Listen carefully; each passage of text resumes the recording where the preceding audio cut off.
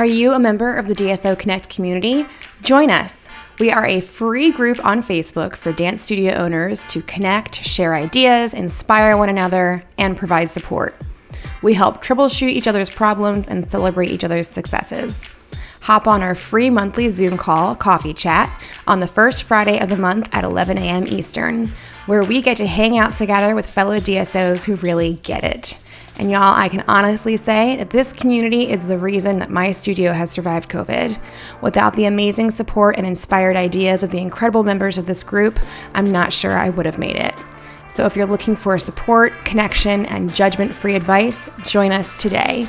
Just search for DSO Connect Community on Facebook and answer the questions to join. We can't wait to meet you.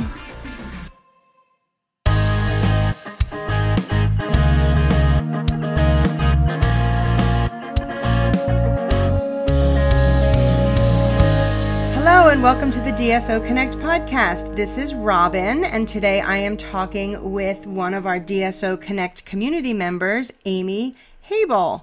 Welcome, Amy. Thank you for having me. We're so glad to get to know you. Yes. Recently, we did a shout out in our group just asking any of our community studio owners whether they were killing it in 2021, actually experiencing more growth or success or better numbers or higher revenue or more enrollment or whatever it may be than they did prior to 2020. And Amy was one of the members that reached out to us and said, it's me, I'm killing it. So we're so excited to hear all about her successes, and maybe we can learn a little something to apply to our own studios. So welcome. Thank you. Before we get started, why don't you tell us a little bit about your studio and what your whole studio vibe is all about?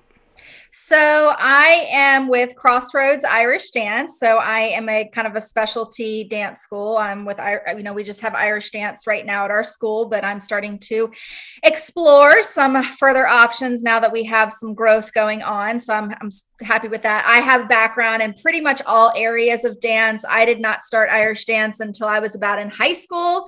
Of course, when Riverdance came out in '94, it kind of, I caught an eye on that, and I had done every other type of dance up to that point. And somebody in my high school was teaching it. So I decided to give it a try. And after that, I just kind of got hooked. So, and then from there, I was teaching at another studio, and we started the Irish dance program there. And Crossroads was actually a troupe at the time, and they kind of disbanded, and the owner of the studio had the small group of students that still really wanted to kind of keep it alive. So she basically reached out to me and asked if I would take it over, and kind of the rest is history. So I've started with, 5 kids back in '01 while still going to college at VCU. I'm located in Richmond, Virginia. And from there, we've had probably over, 300 plus dancers, in and out of our studio over that time. So I've felt very fortunate to be celebrating our 21st season this year, even through COVID. So it's been a great pleasure for myself to see the growth that's evolved from that, because we're not a large studio, and it's because we have just Irish dance as our specialty in there. But I consider myself unique because I'm an owner that also has background in other areas of dance too. So we try to fuse those things together, especially with our dance groups, with, throwing a little bit of rhythm tap in there with some Irish dance or some lyrical in there. There's so many ways that you can do that. And you're actually seeing that a lot now in the Irish dance world, with fusing other styles of dance in with Irish dance. So I consider myself fortunate as an owner that has a background in all varieties of dance styles in general. So yeah, I have so many questions for you. All right, let's go. I have so many answers I can give. Okay. So first of all, do you know Casey personally, or? I do not. And it's funny because on a podcast I was listening to, no, I think it was maybe the intro bio. It said Richmond. I was like, where is she? She actually, now it's funny because my studio is actually in Midlothian, and I live about 30 minutes away from my studio. And when we kind of pulled away from the studio we were at, because I was at the studio teaching Irish dance classes and running the program, but it wasn't like my studio. Well, her studio was growing, my program was growing, and it was time that I, opened my own. So I kept it in Midlothian because all my clients were out there. If I moved, I probably would have lost most of them. So Casey's studio is actually close to where I live because I live in Henrico. So I thought that was kind of funny. So that was kind of neat to know. But no, I've never met her personally, but I was like, oh, that's a small world. And again, that's the dance studio world for you, I feel like. Yeah, she also went to VCU. Yeah. So I don't know what year she graduated. I graduated in 2004. So I feel like she was already graduated by then, maybe. So anyway, that's small world. You're right. The dance world is so small. I tell my students all the time, I was like, don't burn bridges in this dance world, because even the teachers that teach you in your local dance studio, someday you might go to a college audition or, an audition for even a theme park or something. And it might be somebody whispering in someone else's ear, I taught her in high school. Yeah, she's sassy or whatever. Don't burn bridges. Yeah, exactly. So yeah, we've been, I've been very fortunate with that to take something that was not even well known in the community to now it has a brand, an established brand in our community. So I've been very fortunate with that. My husband's also played a huge part in that too, was supporting behind me with that as well. Because as you know, the dance studio world goes through so many ups and downs with things, and he definitely has been my rock. So I have to give him a shout out for that piece of that. But yeah, so it's been a great trip, and we've learned a lot. But that's kind of about where my background is with that as well. And so this past year with COVID, I took a shift. Things were already starting to grow pre-COVID, and I was already starting to get that inclination that I needed to take another step, because I work full time. I'm a government employee, so I have a day job on top of this. I have a husband, I have a toddler, and I run a dance studio. And I'm sure most studio owners that are listening probably can relate, because I see questions about it all the time.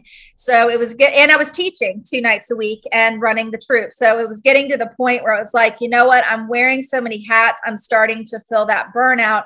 Where is my superpower going to be right now? I have so many, but where really do I need to focus on? So I started to realize that I'm going to have to take a step back and really put myself in that like CEO position to work on the business side of things, because if I don't, that's going to start to decline, or even with the teaching, if I don't do that, that's going to decline, like something's going to give. And then of course, when COVID hit is really where it was kind of smack in the face with a brick, because you realize I don't have an admin staff. It's just me. Like now it really started to make me realize that I have to hire people. Like I'm going to have to.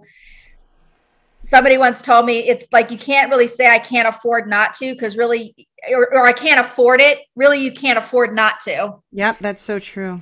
Sometimes you're going to have to just try to make it work the best you can.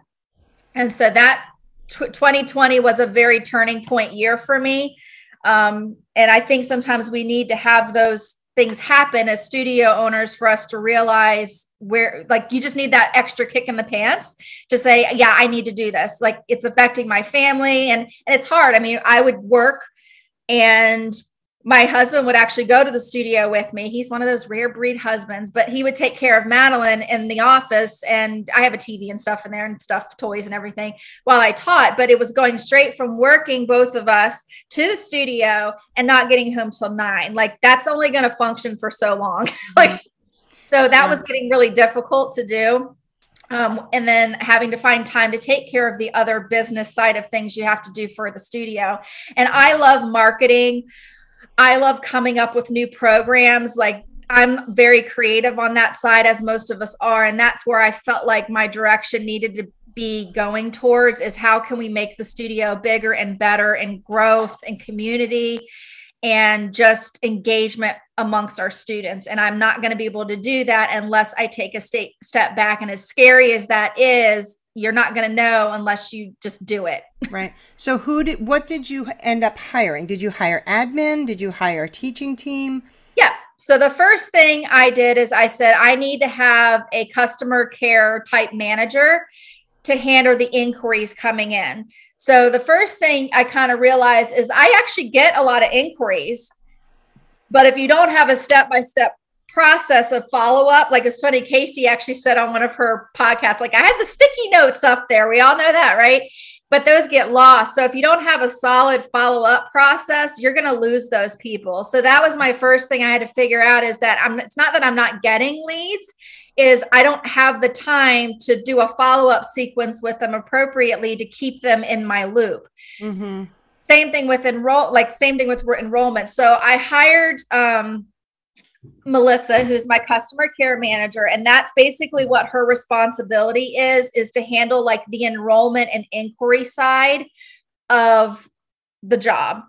And that was massive. So if you're a studio that gets a lot of inquiries and you're not finding time to do that, you need to find somebody who can help you with that. Yeah. That took such a load off of my plate. I can't even tell you.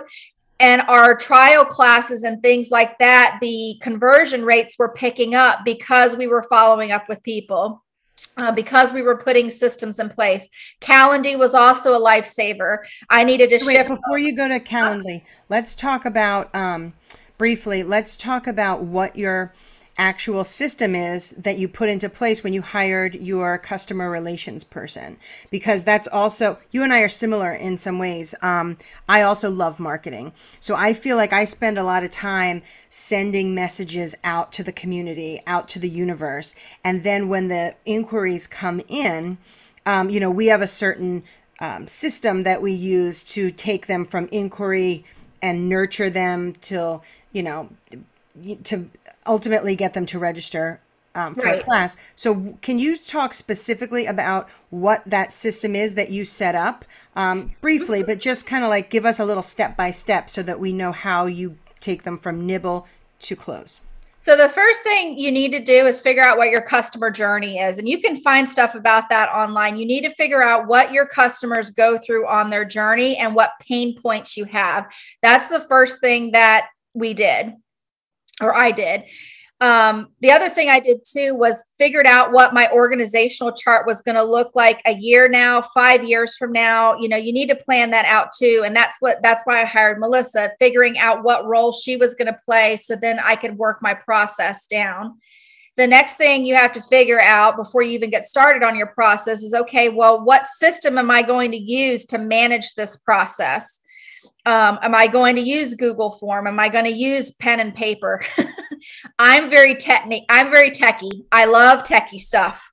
And so we use Asana, which is a project management tool. Asana and Trello are very similar. We just chose to go with Asana. So we put all of our steps and processes on Asana boards, and Melissa basically manages that. So as people are moving through the process, she moves their cards through the process. Mm-hmm. So you need to find a good project management tool that is going to help you with managing those steps and assigning out. Another good one is Pipedrive. Yeah. So there's so many out there. My best advice is sign up for the free trials, try them out, let your team test it. And let the team test it who's going to be using it on a day-to-day, because you know what, Robin, it can't fit for me. It's got to fit for them. And I tell them that all the time, like, I'm going to help you create this, but if at the end of the day, this doesn't work for you, like, let's move on to something else, because I'm not the one that's using it as much. Right. So specifically, let's talk about, Mrs. Smith goes to your website. Maybe she sees your ad on Facebook or sees your performance in the community or whatever, reaches out to you. You get an email that says, hey, Mrs. Smith is interested in classes. Did she fill out a form on your website to trigger that? Like, what is the exact steps? So first thing is the lead inquiry comes in, right? And it can come in a variety of different ways. We're not one-stop shop, and most people are going to like that. Facebook message, website. Our website does take that. That's the other thing I did last year pre-COVID after COVID, as I realized our website needed to be updated. So, but yeah, that comes in and we answer it where the customer is. So if your customer has reached out to you via Facebook message, don't transition them over to email. There's a reason they reached out to you through Facebook Messenger because that's where they felt comfortable. Wow. At some point in the process, move them over. But I'm going to tell you, I learned that lesson. If you try to do that, they don't know who you are. There's a trust thing that's to happen. So we'll answer it on Facebook message.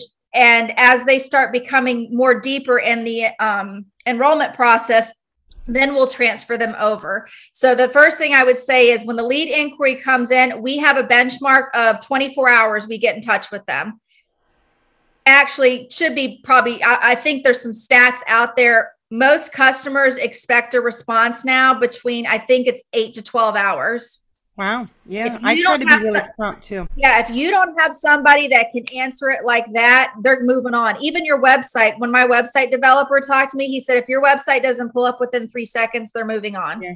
You know what? That's a good point because, and I think that's also another reason why some studio owners are reluctant to pass this job on to other people, because I'm the only one I can expect to reply to an inquiry at 11 p.m. while I'm sitting on my sofa watching Netflix.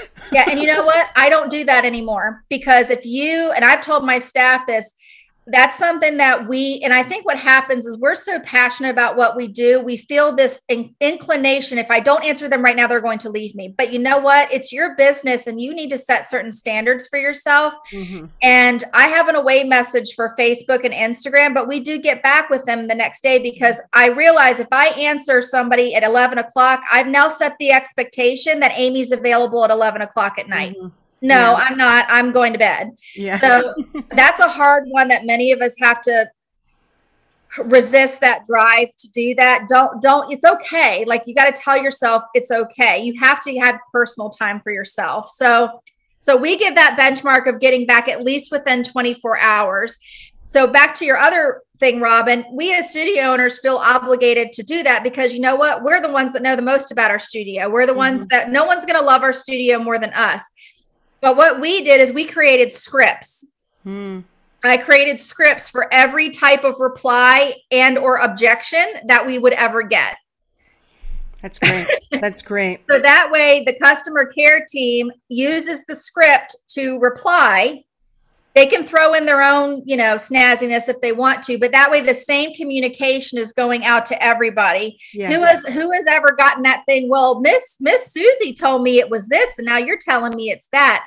That's why you want to have scripts in place. So that way the same message is going out. We have scripts for probably almost every communication template that goes out with our studio for the most part. And where do you house those? Are they online? Google Doc. We have all of our processes documented in Google Docs. And so we can link things into documents. So I use G Suite for my staff housing all of our drives, our pictures, our documents, how we do things. So that's the other thing I learned. And why I'm thriving in COVID is I realized I don't have anything documented. If I got hit by a bus tomorrow, can my studio run? As odd as that is to say that, somebody told me that, a manager once told me that. Yeah. And that's the thing that hit me. I'm like, you know what? If I had to go out for any reason, the answer is probably no, because I've kept that all myself in my own brain and on my own computer. So that's the other thing you need to do is if you don't have a process in place and documented, you need to start doing that. It is a very long process, but I'm so grateful for it now because if I want to take off on a vacation, my staff can run the studio. Yeah.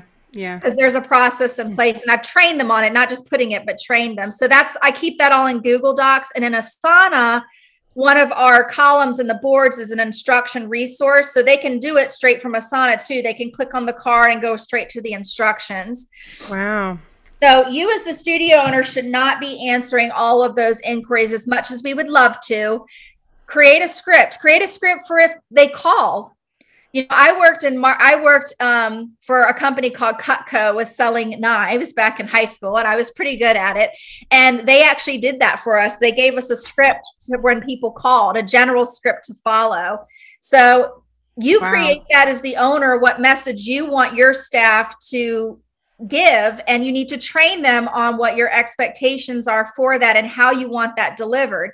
Even the inflection of your voice over the phone, how do you want them to speak to your customer? So that was the big thing that took Melissa and I almost 6 months to a year when I hired her September of last year to create. So it does take you some time, but I'm going to tell you the investment and the outcome is so worth it. It's just so worth it. Yeah. Because now all we have to do is just go in and make tweaks to things.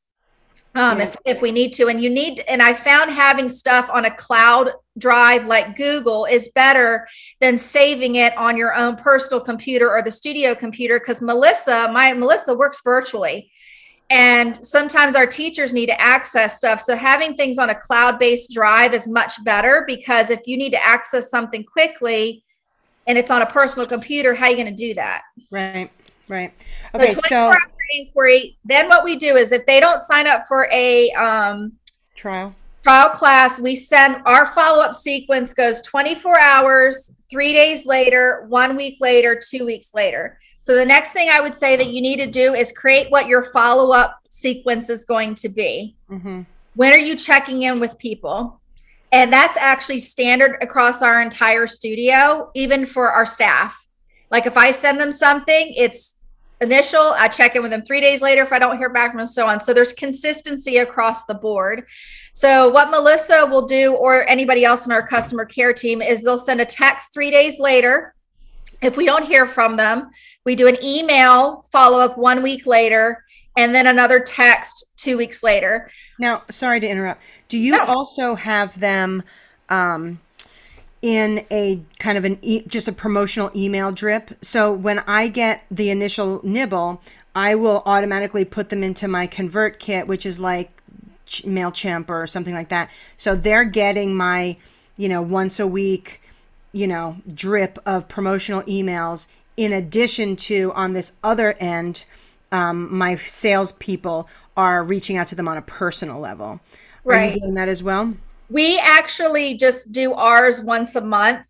Unless we have a big promotion going on, I'll go ahead and add them to our MailChimp right away if that's the case. But we because we're following up with them so frequently, we actually move them onto our what we call Keep in Touch mailing list if we don't hear back from them after that 2 week follow-up. But if we have things coming up, I'll add them earlier to that list and still keep them in our follow-up sequence. So I think you just got to use what's best for your studio as far as when you send things out to your leads list, and how that works for you. But because we are still following up with them pretty consistently up to that point, we haven't felt the need to do that unless we have big things going on with registration or a big promotion. Do you find that one of our biggest obstacles is, how long do we continue to, and you answered the question as to what your standard 24 hours, 3 days a week and 2 weeks. I mean, that makes complete sense. But at what point, so I guess after the 2 weeks, you stop reaching out to them. Right. We put them on our Keep in Touch leads list on MailChimp. We have an audience specifically dedicated to leads, which means they've reached out to us, but they didn't actually do a trial class. So if they register 6 months later, it's part of your method of operations to go back into MailChimp and take them out of leads. Yep. And they go into another audience group that we have. So everybody's either staying where they are or they're moving along, the process somewhere, which is ultimately what you want. The other thing I was going to point out, you might notice in there, everybody, that I didn't say phone call. At first, we actually did. And Melissa actually told me that very rarely did people call her back or answer the phone. I mean, let's all face it. When somebody calls you on your cell phone and you don't know who they are, do you really pick up the phone? No, I don't. So we actually had to change our follow-up sequence with how we communicated mid-season because phone was not really being effective. So we are doing more texting. We have Google Voice for the studio, so we can text people. And I wanted to have a two-way text system where we can reply back. So we actually do a lot more texting, even more than email, because people are going to respond back to a text more than they are even sometimes with an email. I mean, think about parents nowadays, guys. I mean, kids are in school, they're getting emails for school and work. You got to have to put yourself in their position, which again is part of your customer journey on how overloaded they are and where can you meet them in the middle somewhere to make sure they're getting what you're trying to send out to them without them being overloaded with that. So that was another thing we did as part of somebody with a follow-up sequence is we're not really doing much calling because we weren't. So what's going to happen when people feel overloaded with texts? Because already I'm getting, as a consumer, I'm getting, you give your email, your phone number out when you fill out a form or you go into a store so you can get a 20% off coupon or whatever.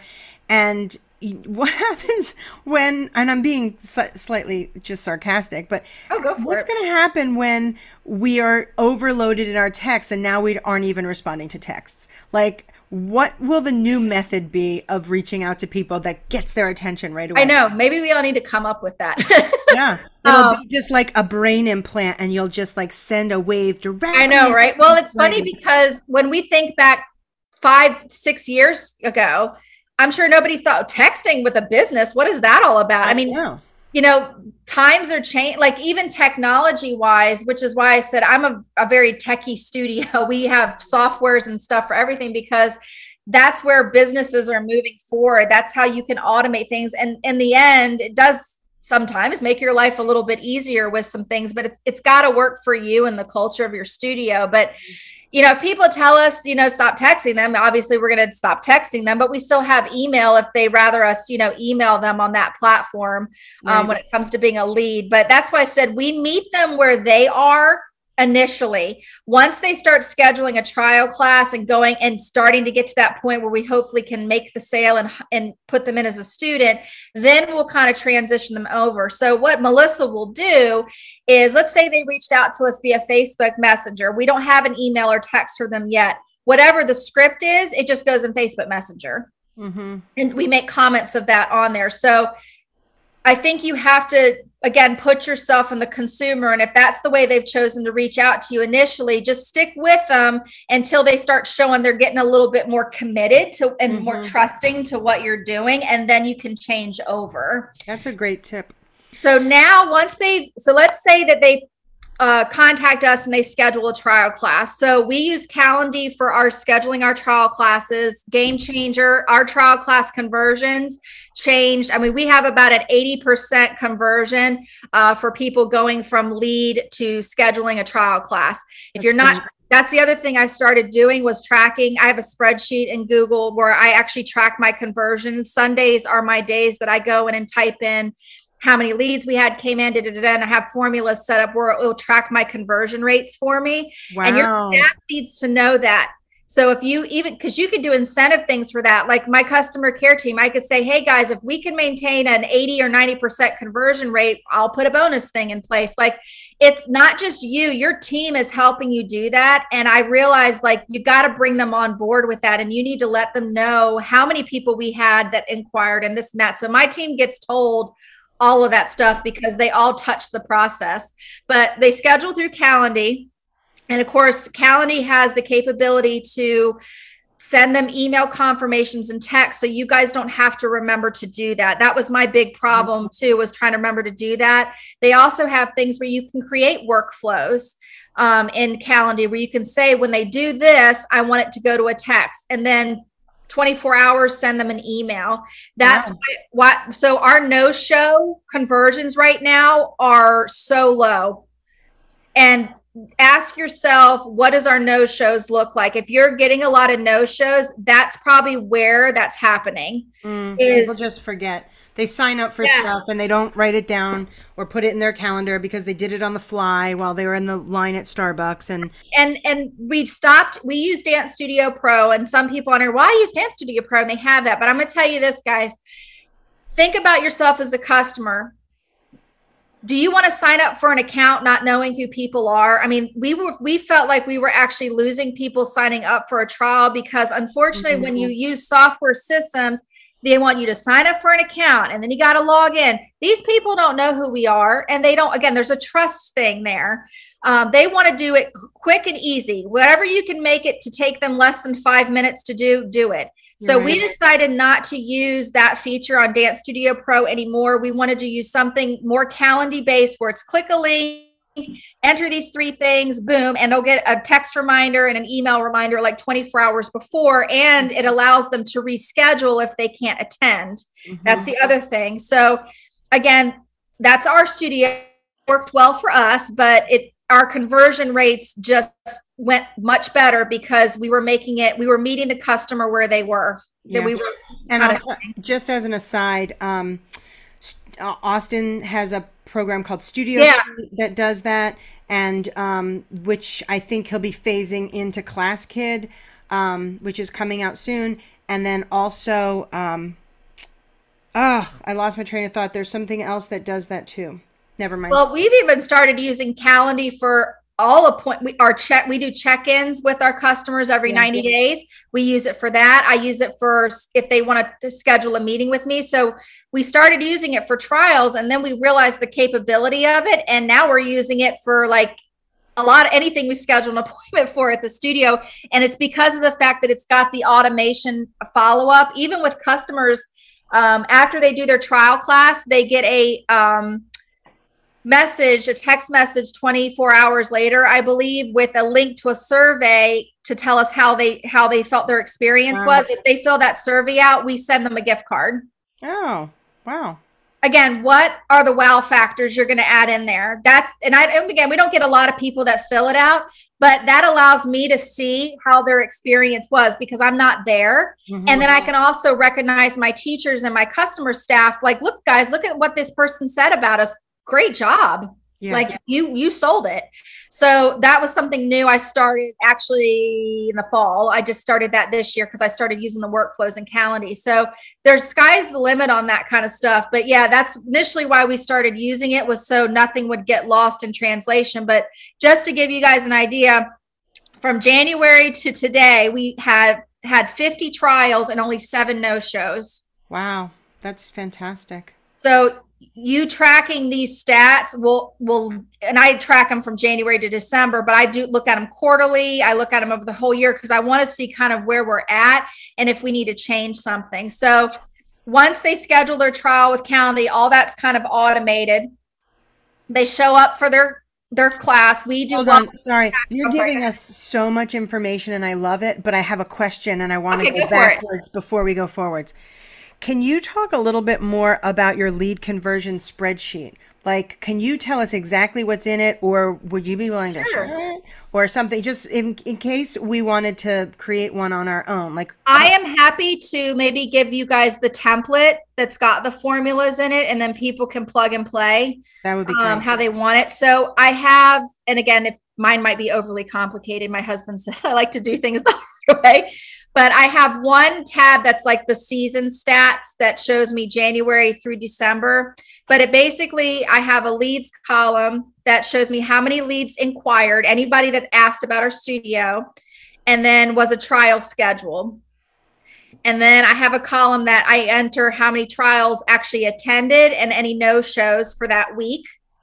And then how many registered from the trial and how many registered not from a trial, because it does happen. And then the last column is anybody who's dropped or withdrawn. Wow. So my conversions are, what's our percentage of people going from a lead to scheduling a trial, mm-hmm. who actually signed up for the trial and actually attended, and who was a trial that became a student. And then I have a retention. What is our retention? I started to realize this year we need to start looking at what our retention rates are, because you could say, oh man, I gained like 30 some new students or something like that. But do you actually know but you lost so many. So do you actually know what your conversion rate is and what would you like it to be? And you need to share that with your staff, like what your expectation is. So hold on.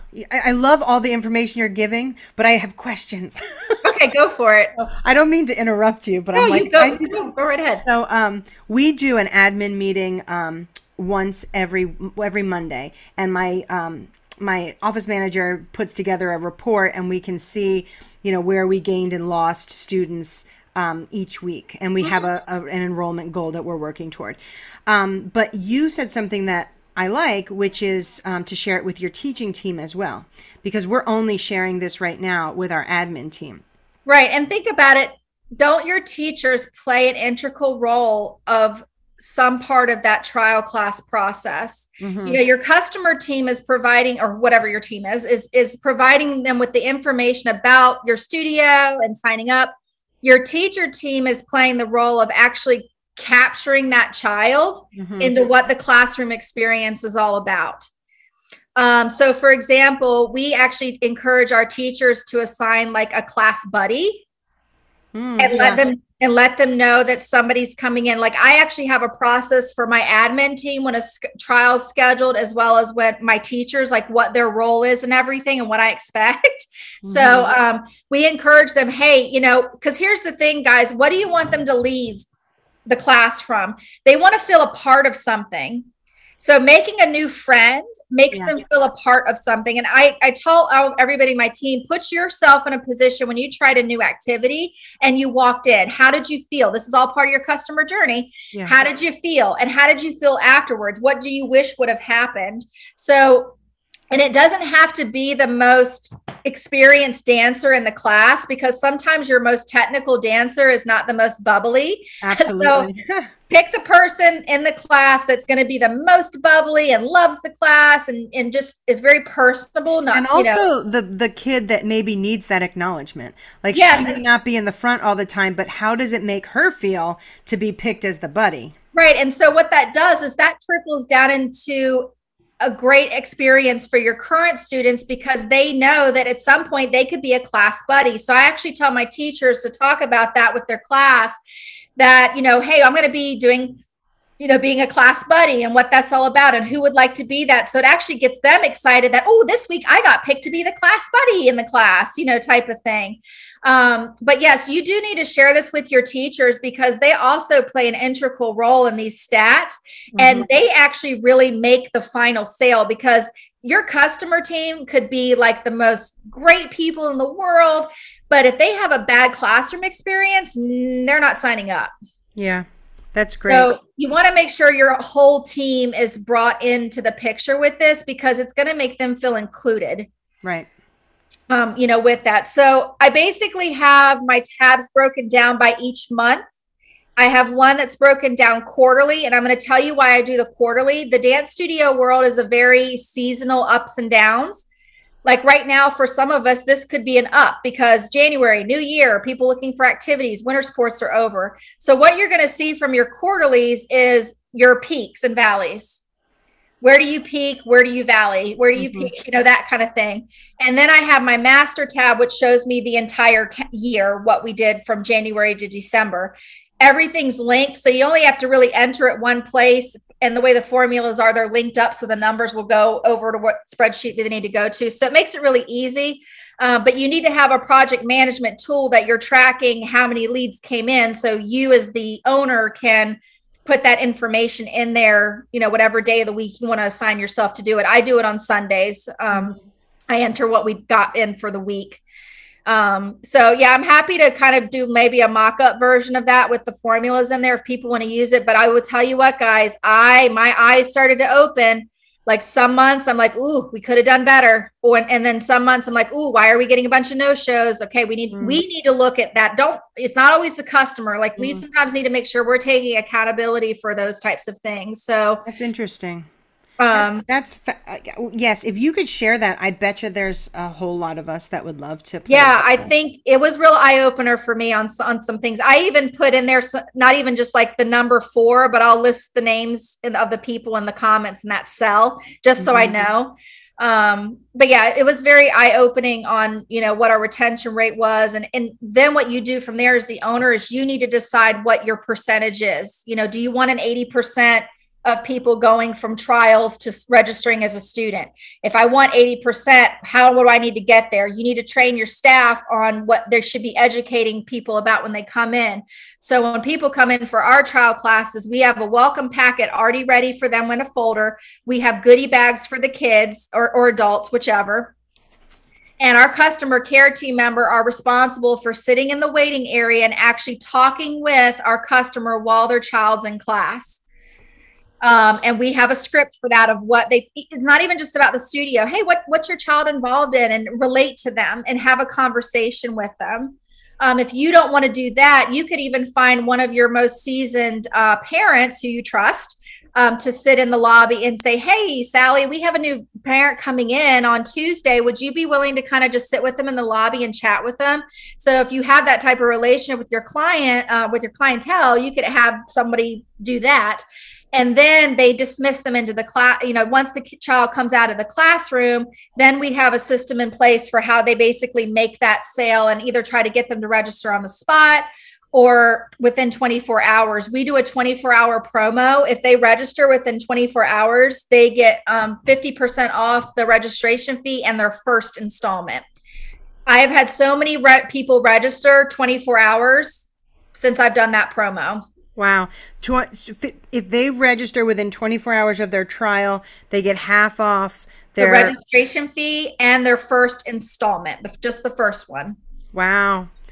That's so again, enticing.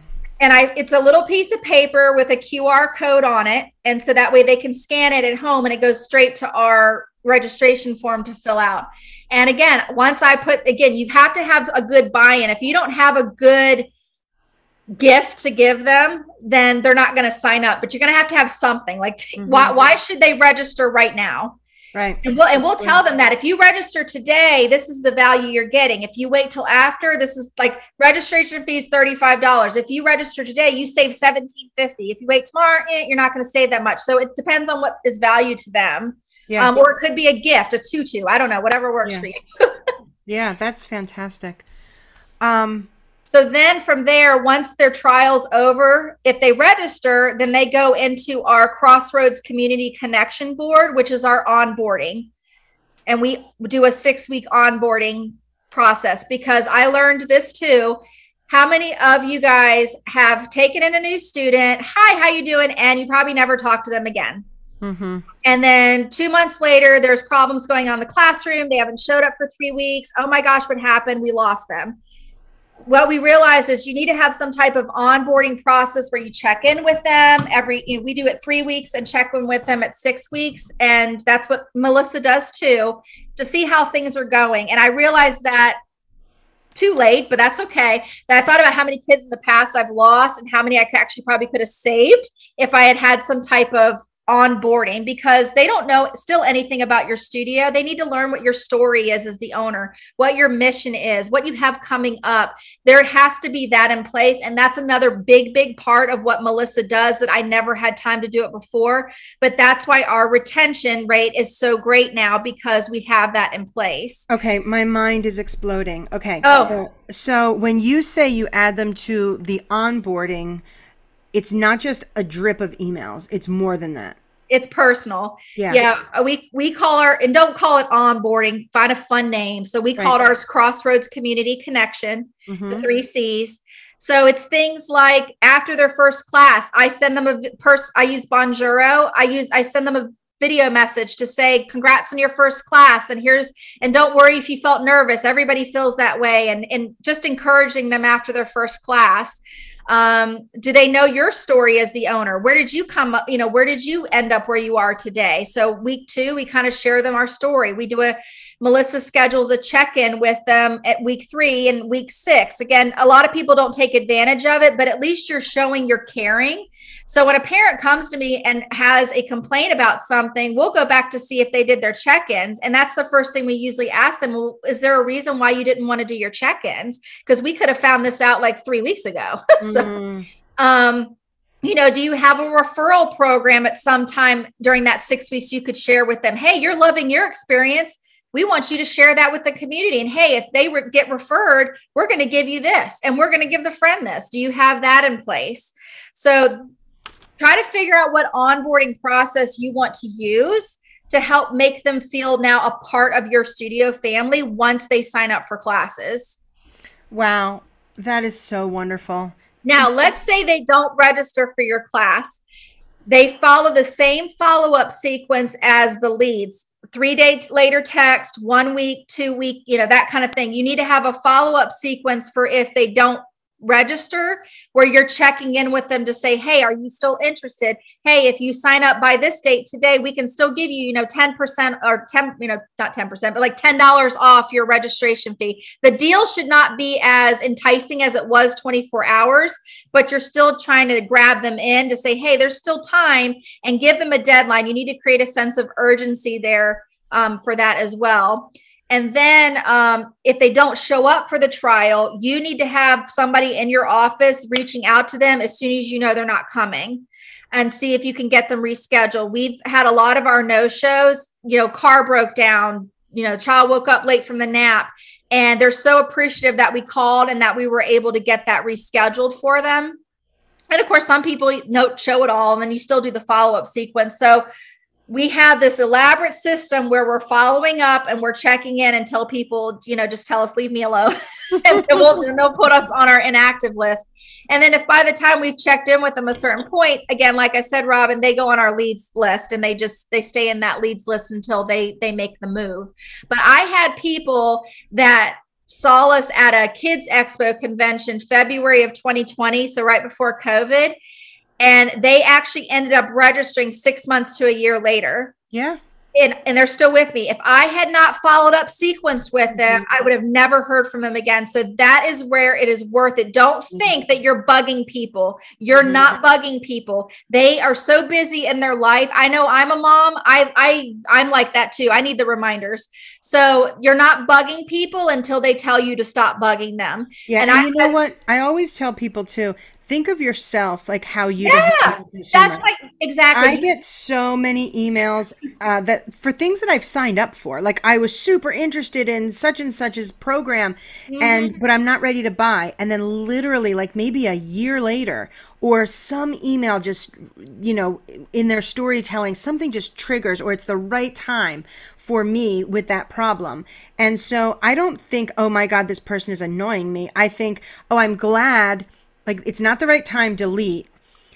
I'll catch maybe and I know they're going to email me again. It's like, I'm just kind of putting it on the back burner. So, yeah, absolutely. I think I even tell my teachers this. I'm like, you guys got to put even if you're not a parent, you can still put yourself in a parent's perspective, and you need to start kind of thinking like them. Same thing with the customer. That's why your first step needs to be the customer journey. Go on Google and look it up. Every big company uses it. If you have not mapped out where your customer journey is, how do you know what your customer wants, needs?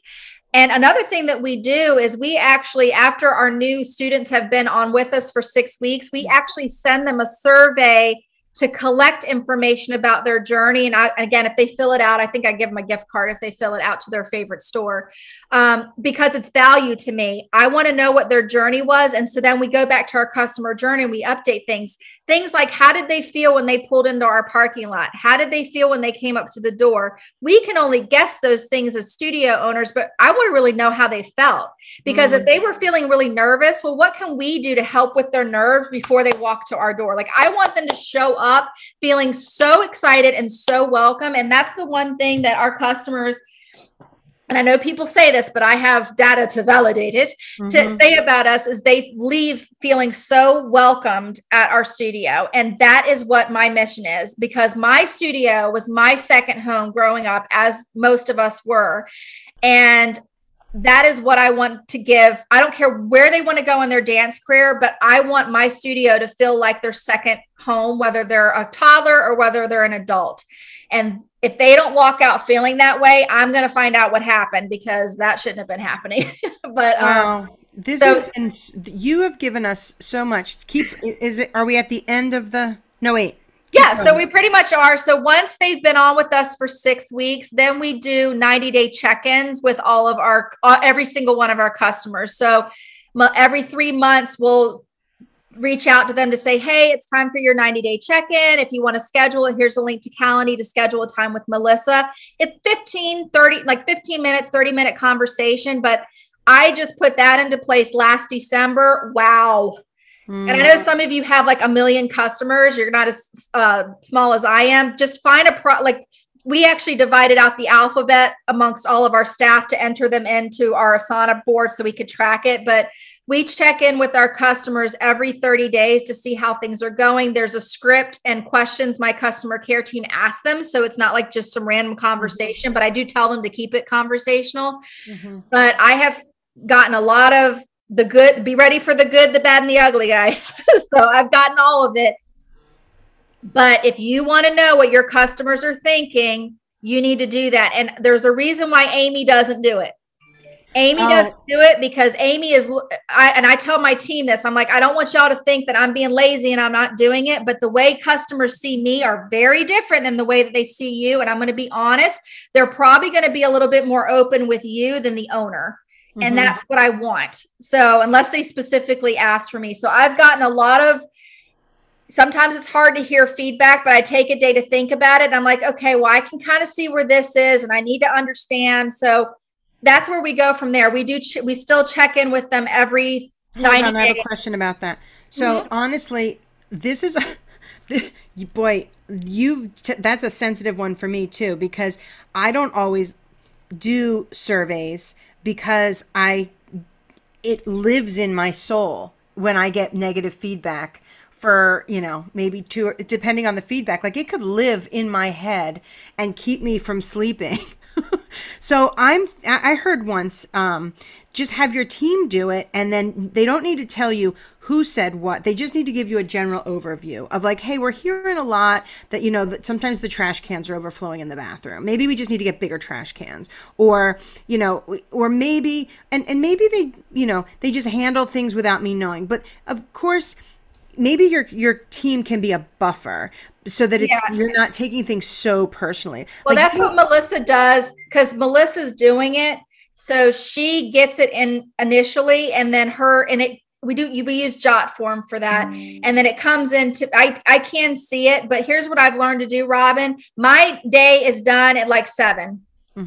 I'm not going to check emails because the same thing was happening to me. I just got that inkling to check that email at 8:00 at night with somebody who was just, screaming at me from the email, and now I can't sleep. I'm done with that. I need to have a good night's rest. So you got to end your day somewhere. Like you're going to have, that was the hardest thing for me too, because I'm a workaholic. But you got to tell yourself, I'm done at 7. And even my staff knows that, like I'm done at 7:00.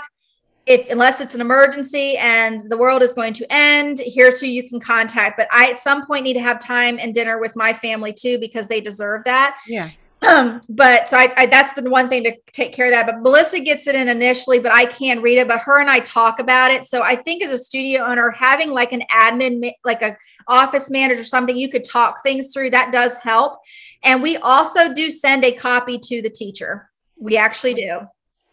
Because if it's something going on in the class, I need them to see what the feedback was. And we actually do have the teachers fill out a student progress form if the parent does schedule a check-in. So it's like, how are they doing on attendance? Do you see any challenges? Would you make any recommendations? Again, it's a quick form, like 5 minutes, guys, takes them to fill it out. And then we share that with the parent during the conversation. And then if the teacher doesn't get to it before the meeting, they'd fill it out afterwards and we send it to the parent. But our teachers actually also get the check-in conversation and what the answers were to the questions, just so they're kept in the loop of how that customer is feeling right now at the studio. Yeah, that's important. So at some point, I guess my point is you don't want to just drop your customer off at some point. You need to be like that's what we learned. You need to be continually checking them in. Maybe 90 days is not, maybe you'd rather just do, 100 days or something. Fine. Maybe you need to do 30 days. Just find what works well for you. And your studio and how, but 90 days seems to work well for us after they've been with us for 6 weeks, because that's about every 3 months. And if you run about a 35-week season like we do, I mean, you're going to be checking in with them at least a couple times before that season ends and you start the next one. So, and some people don't take advantage of it, but you know what I tell people? This is actually included in your tuition. Part of your tuition is you get a personal experience with our customer care team. And so them not taking advantage of it, I'll ask parents, well, that's part of what your tuition's paying for. Is there a reason why you don't want to take advantage of it? And it could be the times don't work for them. And maybe we need to look at that. So sometimes it's not always bad, but I'm about documentation. So when if someone does come up and say, well, I've been feeling this way for 6 months and I'm going to go looking back and see if we try to schedule a check-in with them and say, well, Melissa reached out 3 times to try to schedule you. We didn't even hear anything back. Right. So, and at that point, how are they going to respond? I mean, that was kind of on them to let us know we're trying to reach out and solicit it. So what I realized with myself is you need to just have the door open and the opportunities open as much as you can, because at least then the customers can't say that you didn't try. Yeah. And as hard as it is to hear some things that customers do have to say, would you rather it fester or try to squash it right there? Like, I know, like you said, it's losing sleep and stuff like that, but I had to just put my big girl pants on and say, you know what, if I don't know this, it's going to fester and I'm going to lose 1, 2, 3 clients because I decided I couldn't deal with it. Right. Yeah, that's good. But I will tell you, if you do some of these other things like your onboarding and stuff, you'll actually find that your customers will have less issues going on. And it may just be smaller kind of little things here and there because you were already creating that relationship with them from day one. And that's really how you have to look at it. You're trying to build a client relationship with them from the first day that they contact you. And I've had a lot of people who didn't sign up for class or sign up for a trial because it just wasn't the right time for them. But they actually said, we're so impressed with you reaching out and we thank you so much. And that still means something to me. Right. If it's not the right time for them right now, that's okay. And we hope that they'll come back to us, later, whenever it is. So, but that's what I'm going to tell you. That is why my numbers for COVID, again, I'm a small studio, but my numbers went up at least 50%. That's amazing. Because we started putting things in place. I mean, again, I have about 76 students right now, but again, got to remember, I'm just one style of dance. And my goal is to hit 100 to 150. But my retention is pretty solid. Like I don't lose barely anybody because we put this in place, and your systems and how you run things makes a difference. And that's why I had to take a step back from teaching. And that's why I had to focus more on this. And I had to hire people. Even if I told myself there's no way I can afford it, find a way to afford it. Hire somebody just part-time for a few hours, a couple days a week or something. So from after hiring Melissa, I ended up hiring 3 customer care team members that could work the office. So I don't have to be there all the time. I don't need to micromanage. These people are adults. And then I was able to work it out with my teacher staff. And so things start to happen as you make things happen, basically. Well, I am so impressed with you. That was like a huge treasure trove of information and very inspiring. I've been scrambling to write down notes.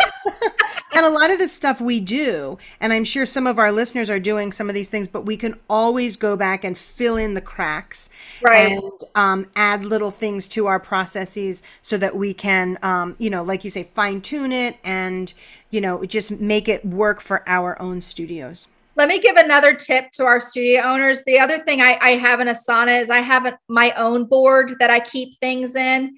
And one of the boards I have is called a Do Better board.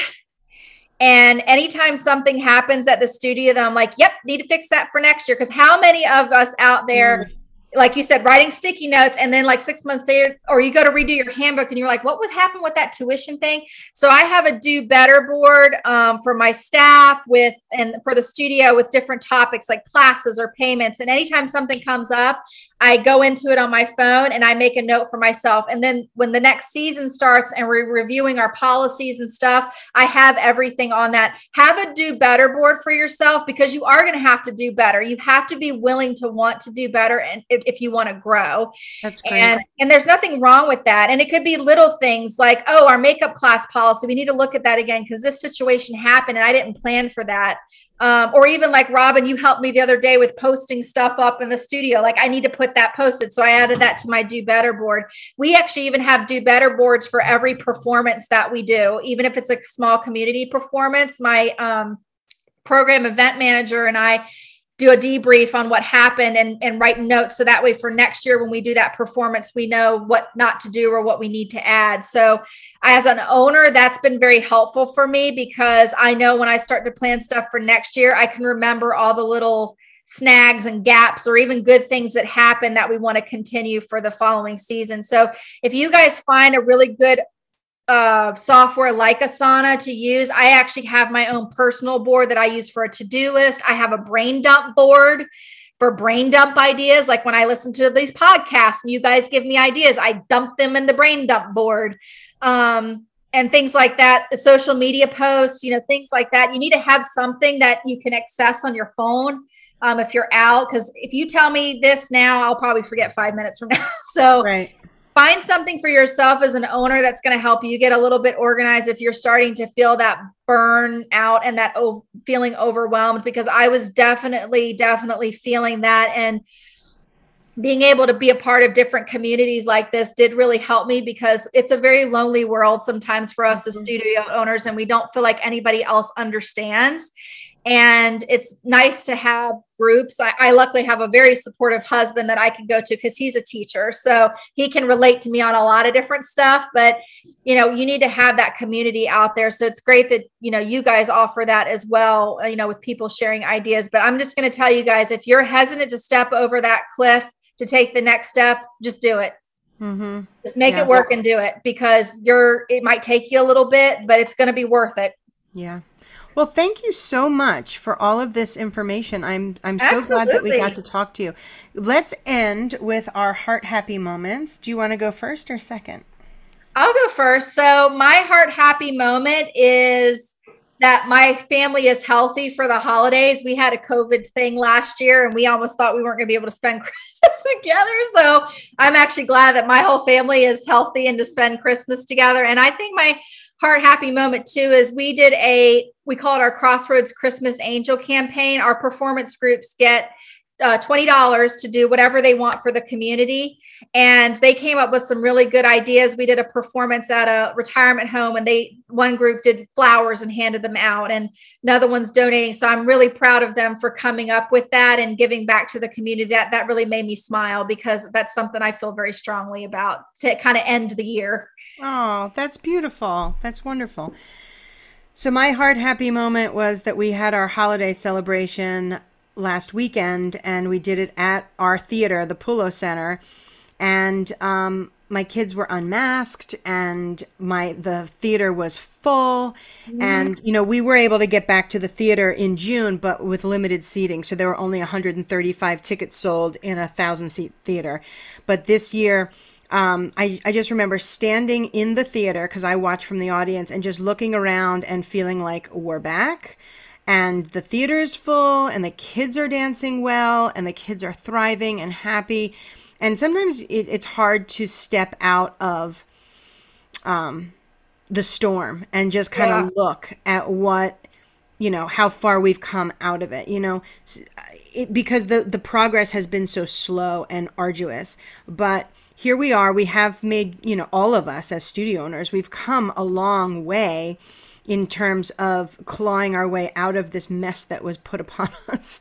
Absolutely. But take a moment as this year comes to an end, and just, be thankful for what we do have right now. Maybe we are able to get back into our theaters. Maybe we are able to take the masks off the kids. Maybe our numbers are up. Maybe we shed off some people that weren't a good fit for our studios. And now as painful as it may be, now we have a better community of like-minded individuals, whatever your culture is. So that was kind of my heart happy moment. And I am ready That's great.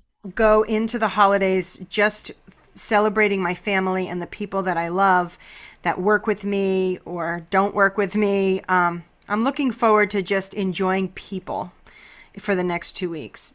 I bring them all on. Everybody, give yourself a break over the holiday break. Try not to do too much work. I even tell my staff, I'm like, you're off for 2 weeks. Like, don't answer emails. You're out of office. There's nothing that's going to happen that's crucial that needs to be taken care of, right this very second. But yeah, I'm with you. I definitely want to give myself a break for 2 weeks before we come back, but I'm definitely looking forward to another brand new year. And we all should be very happy with everything that's gone on, because whatever your successes are, it was a success regardless. Yep. So it could be slightly awkward if this airs after the holidays, but people will still get the same sentiment. Yeah. So, yeah, all right, Amy. The date that you did it, so. Right. Hey, it was so great to meet you. I feel like I've met, I love meeting people in the DSO Connect community. You know, it's one thing to, pass posts back and forth in the community, but to actually sit down and have conversations with people on the podcast, it just takes my understanding and appreciation of you to a whole nother level. So, well, I love doing this stuff. So if you guys, now that I met you and I can kind of think of topics, I'd love to do more of these stuff. I mean, I'm not an expert on anything, but even my husband and I were joking. He was like, man, you got a story to tell. And I'm like, yeah, I sure do, because I've learned so much along the way that I just didn't think I was going to be at this point. I was probably like most studio owners. I was ready just to throw my hands up during COVID. I was like, there's no way I can do this. And so all these processes and stuff really saved my hiney. So I'm really glad that I did that. But yeah, if you ever want to talk about something specific or anything, I love doing these interviews. I think we will definitely have you back again. Thanks so much. And to all of our listeners, thanks for listening, and look in the community for Amy's spreadsheet template. Yes, I will work on that and send that out to you guys. Yep, we'll share it in the community. So if you are a listener but not in our community, please be sure to join. It's DSO Connect Community on Facebook. And you just remember to answer a couple questions so we know you're a studio owner. So, all right. Thank you, Amy. Have a wonderful holiday. And I hope to talk to you again soon. All right. Thank you. Bye-bye.